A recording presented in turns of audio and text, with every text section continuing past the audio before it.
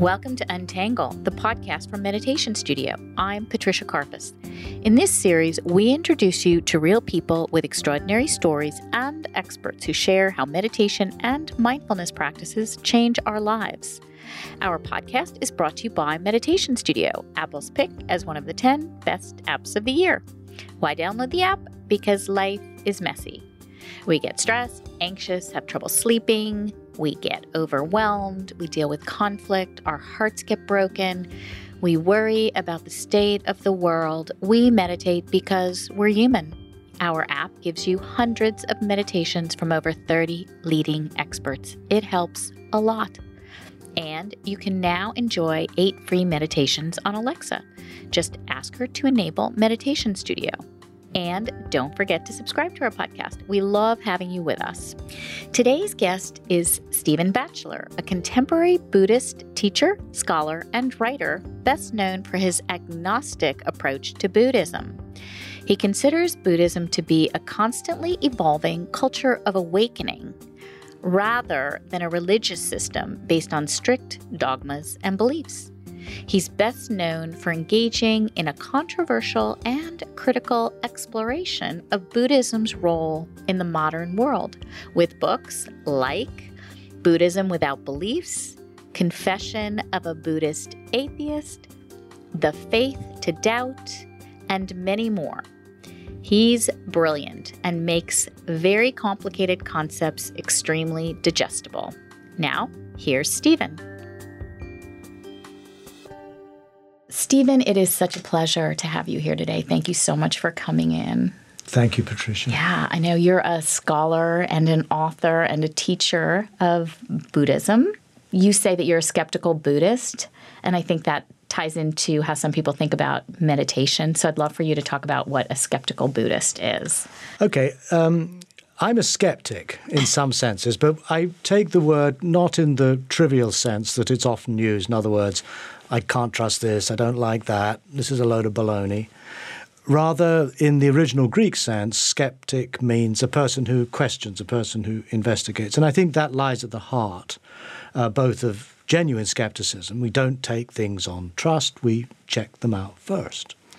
And in Buddhism, I think that is actually very much at the core of the tradition. One is encouraged to analyze, to inquire, to look deeply into things and not simply to mindlessly follow things because some enlightened teacher or someone has said they're true.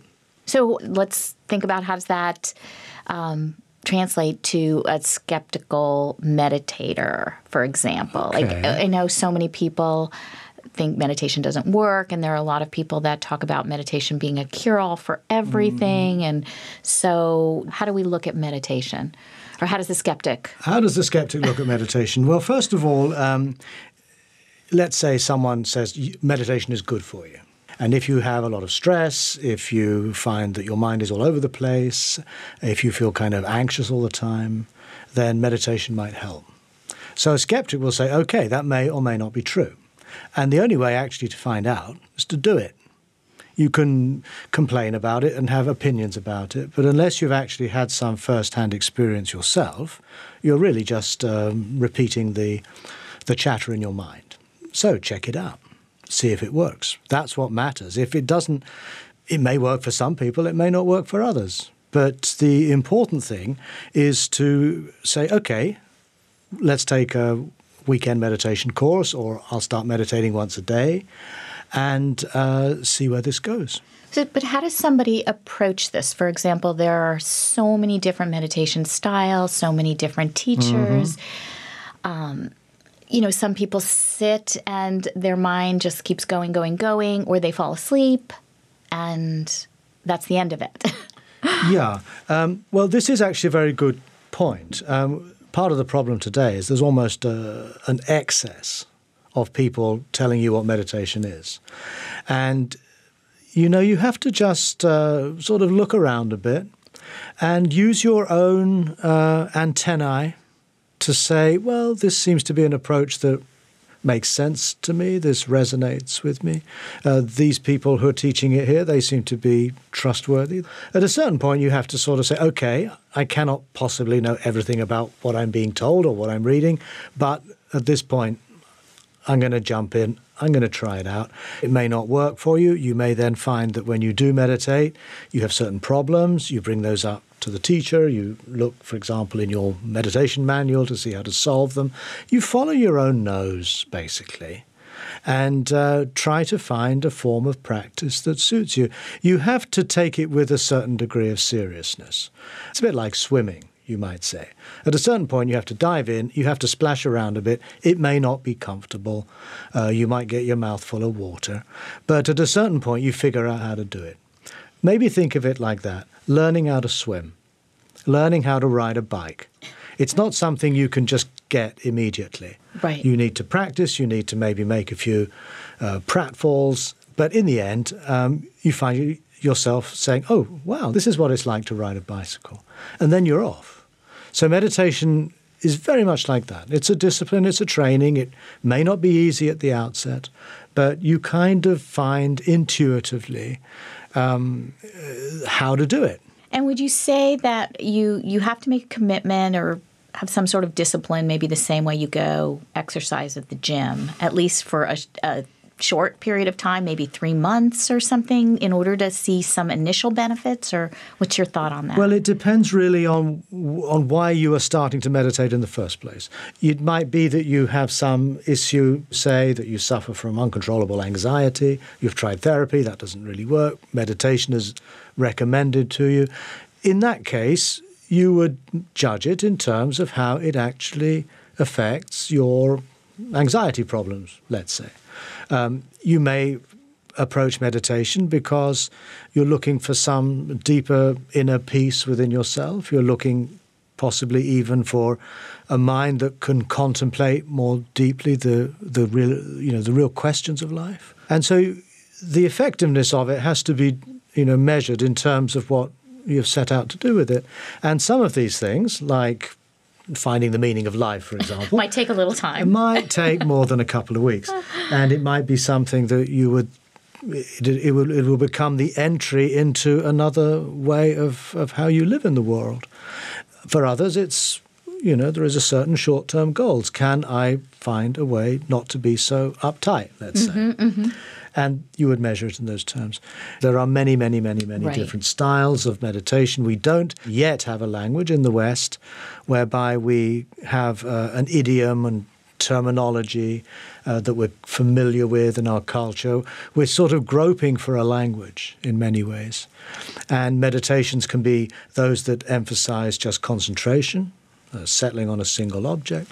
There can be meditations that are about paying attention to the complex array of what's occurring in a given moment. There are meditations that utilize questions. There are meditations that involve visualization, mantras, phrases that you might repeat. So there's a whole range of styles. They say that Eskimos have 19 different words for snow. Buddhists perhaps have 19 different words for meditation. That's such an interesting point. I just learned something, actually. It's like there's a spectrum of benefits that you can have along the way. Right. And depending on your teachers and your experience, that will drive what kind of benefit you have. Exactly. Is that? No, that's absolutely right. In fact, it's useful to let go of the idea that meditation is one particular thing. It's a range, like sports. Mm-hmm. You do sport. Right. Okay, now you can throw the javelin, you can go jogging, you can do jumping, you can do swimming. You do meditation. Think of meditation like a kind of inner sport. Right. An inner discipline. There's many love different that. styles. Because I think a lot of people now are gravitating towards mindfulness-based stress Mm-hmm. reduction because it feels like it's acceptable and there's a lot of science. Not everyone knows that it comes from the Buddhist tradition originally, yes. But I think it's out there in the mainstream much more now, and so people feel a little more confidence in having that be the entry point. Yeah, I think mindfulness is a very good entry point. It's very simple, and that doesn't mean it's easy. It's simple in the sense that it's basically about learning how to stabilize your attention on a particular point. Let's say the breath. That's the usual one you will start with. It's about stabilizing your attention, and in doing so, also cultivating a sense of attention or awareness whereby you somehow step back from what's going on within you. You somehow step back from what's going on within you and don't get caught up in the flood of thoughts or fears or fantasies or whatever it is. But you learn to somehow contemplate, consider, reflect on what's going on from an inner state of stillness, of clarity. And I think all meditations are somewhat similar in that they'll have an element of concentration and they'll have an element of attention. Well, that's interesting because that's sort of cultivating an inner peace.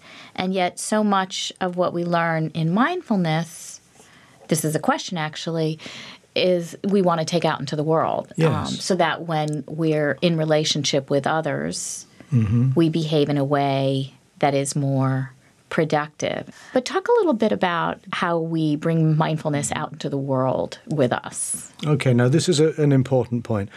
Sometimes we think that meditation, mindfulness, is basically all about just gaining a certain period of time each day where you feel inwardly calm and still and so forth, and it's a kind of a way of relaxing and sort of just chilling out and feeling better about yourself. Yes. And that's kind of where it begins and ends. But that, I think, is a mistake. Mindfulness practice in particular starts with settling, stilling, and becoming, as you say, non-reactive. And that doesn't mean that you don't have reactions. You learn to not react to your reactions. That's part of You're not getting hooked by your You're not reaction. getting hooked in them. Even when they rise up within you, let's say a fear or you feel angry with someone, you notice it with clarity and stillness, but you don't let it run the show. You watch it arise, you watch it, circle around for a bit, you watch it fade away. But the point with the meditation is that you become more and more attuned to this non-reactivity. It comes into its own when you find yourself in social situations, for example, at work, with friends, with family, and you find an ability to live from that space. A lot of the difficulties we get to in our life are not things of our own choosing.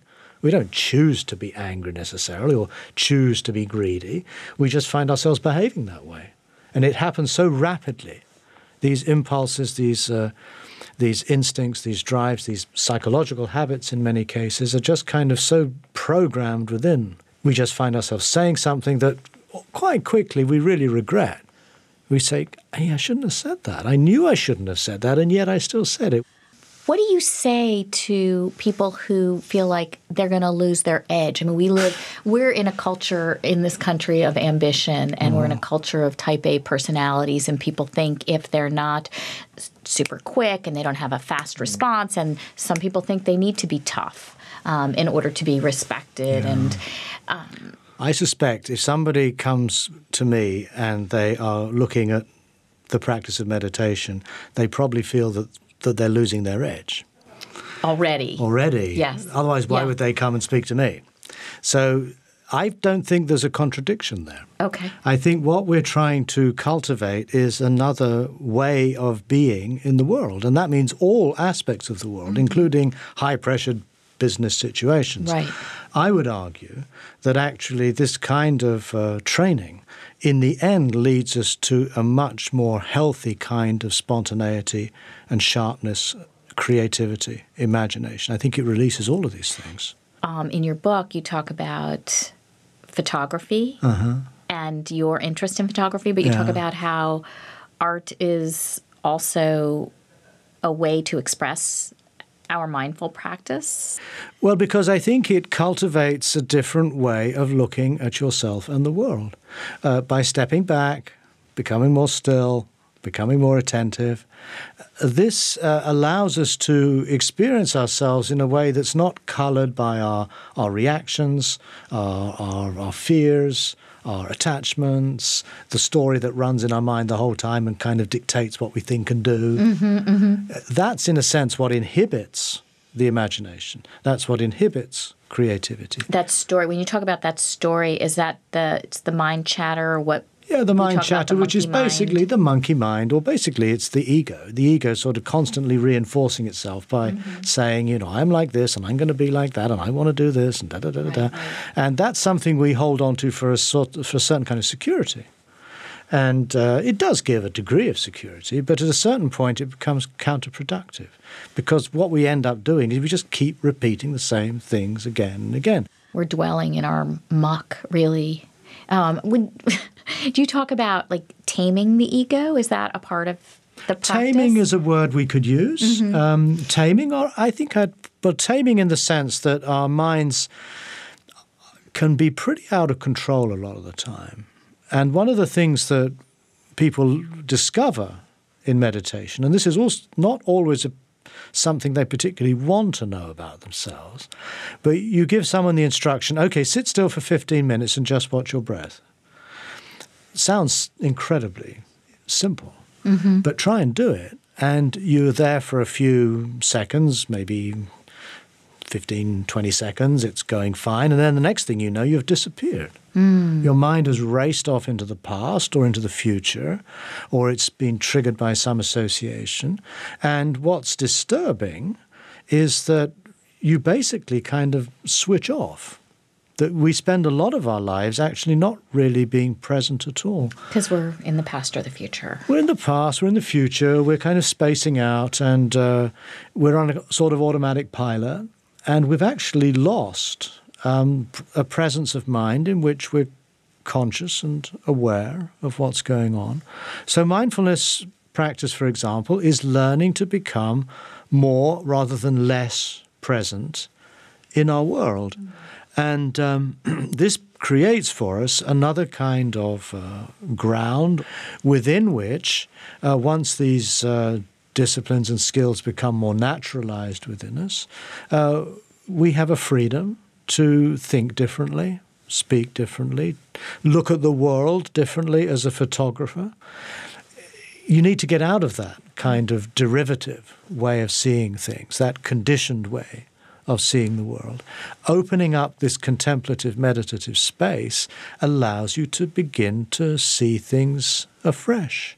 And that can translate into art, into poetry. I think all great poets and artists are, in some senses, people who have a natural ability to see the world in new and revealing ways. I've heard people say on their first 10-day silent retreat, they want to escape, and by the fourth day, they're sort of starting to get a little deeper into it and start to accept it. By the 6th or 7th day, they're looking around at nature and seeing it in a completely different way. You see that shift happening once people have been in that space. No, that's definitely the case. That let's take a week or a 10-day retreat. The first 2 or 3 days can be pretty awful, and you may actually just say, why the hell am I here? I want to get out of this place. Right. But if you can go over that initial resistance, again, it's a bit like if you have a little boat, and you want to take it out into the ocean. The first bit is getting it across the breakers and the waves, and that can be really tough and hard. But at a certain point, like in a retreat, day 3, day 4, you kind of get out to sea. And it's at that point that you begin to reap the rewards of having made those efforts. And as you say, you get into a frame of mind where you're no longer so dominated by your habitual mental chatter and the stuff that's going on in your life and, in your family and so on. And you begin to realize that this opens your heart, your mind, your senses, to be able to find an enormous sense of pleasure, of beauty in the most simple things. So this is like you're learning how to be fully present, and then you go out into the world and you take what you've learned with you, which can be really complicated and also requires a lot of discipline and practice because you're not in a protected and safe environment. This is the challenge. One could almost say that the practice of meditation begins not at the beginning of the retreat, but at the end. Mm-hmm. It's when you go out in. It's relatively easy to go on a secluded retreat in a nice remote place. Mm-hmm. You don't have your iPhone or your TV or your newspapers, and you'll get into a very different frame of mind relatively easily.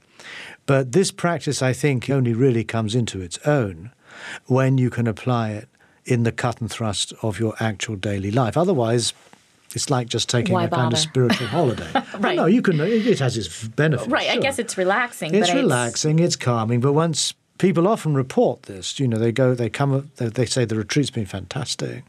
Then they get on the train, they go back home, and within a day or so, they're just, kind of like they were before. And it's been a good break.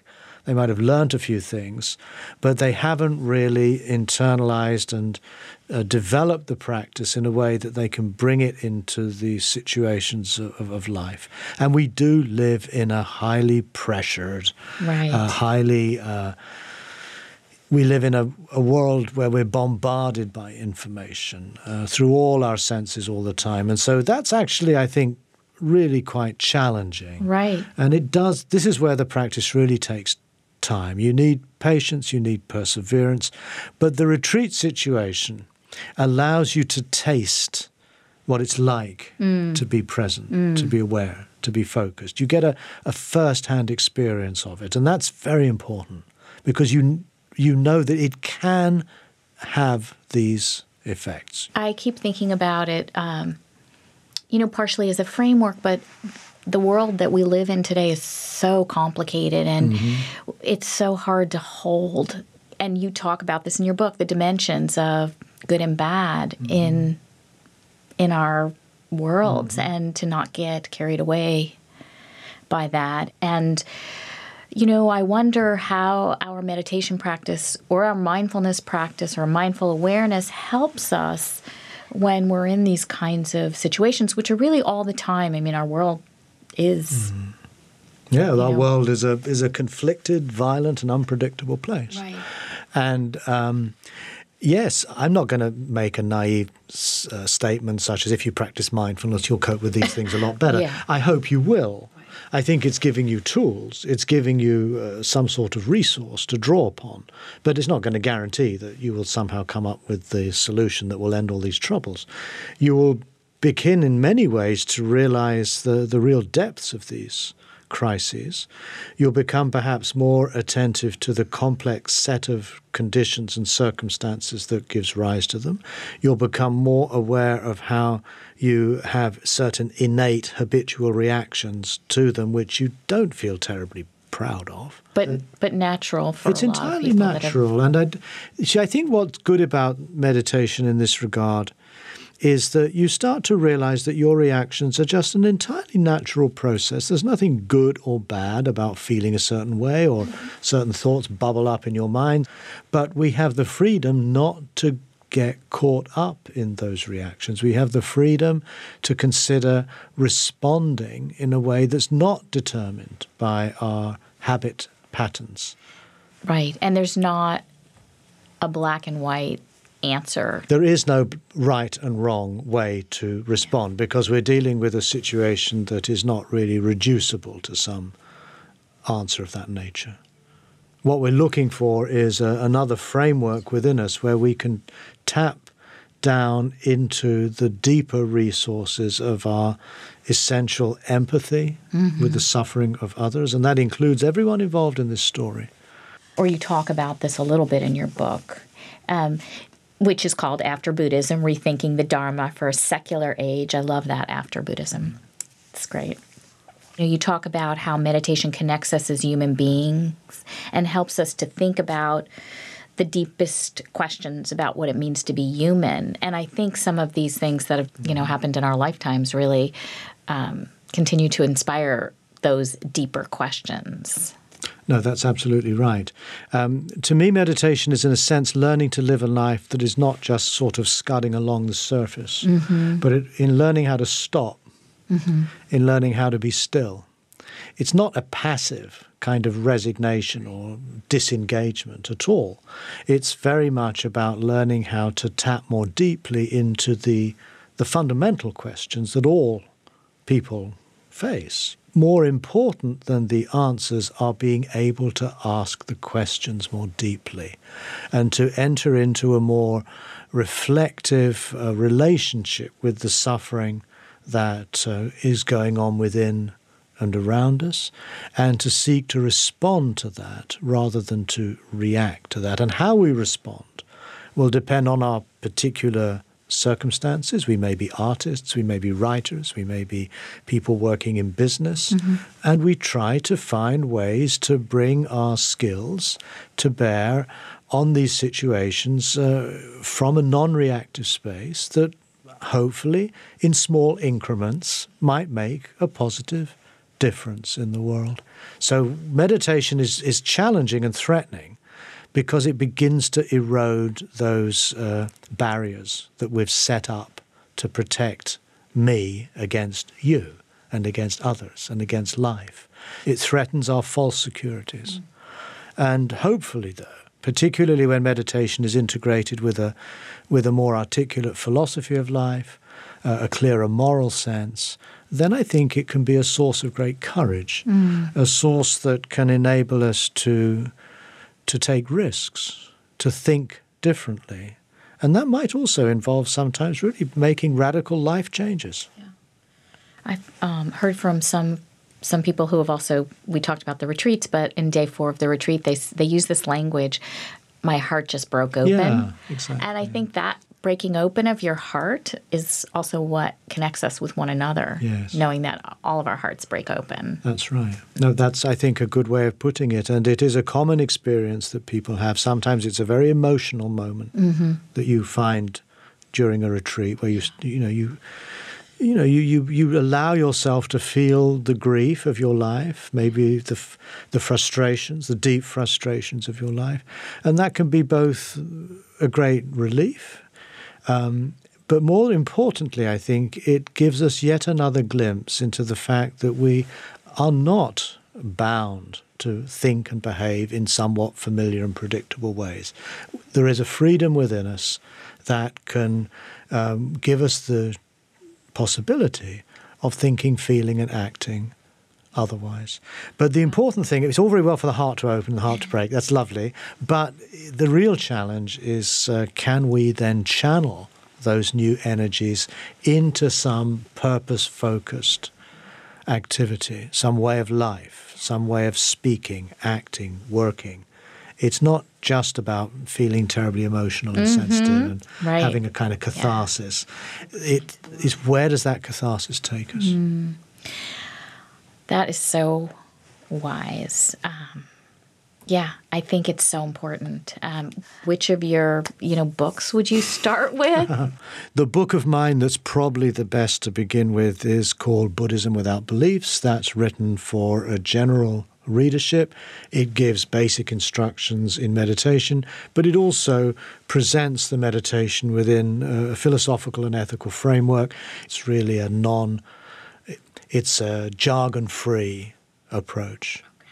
Thank you so much. You are brilliant and wise, and I'm so grateful that you were able to articulate your teachings in a way that is really clear and focused. And thank you very much. Thank you very much, Patricia. You're really very kind to say such generous things.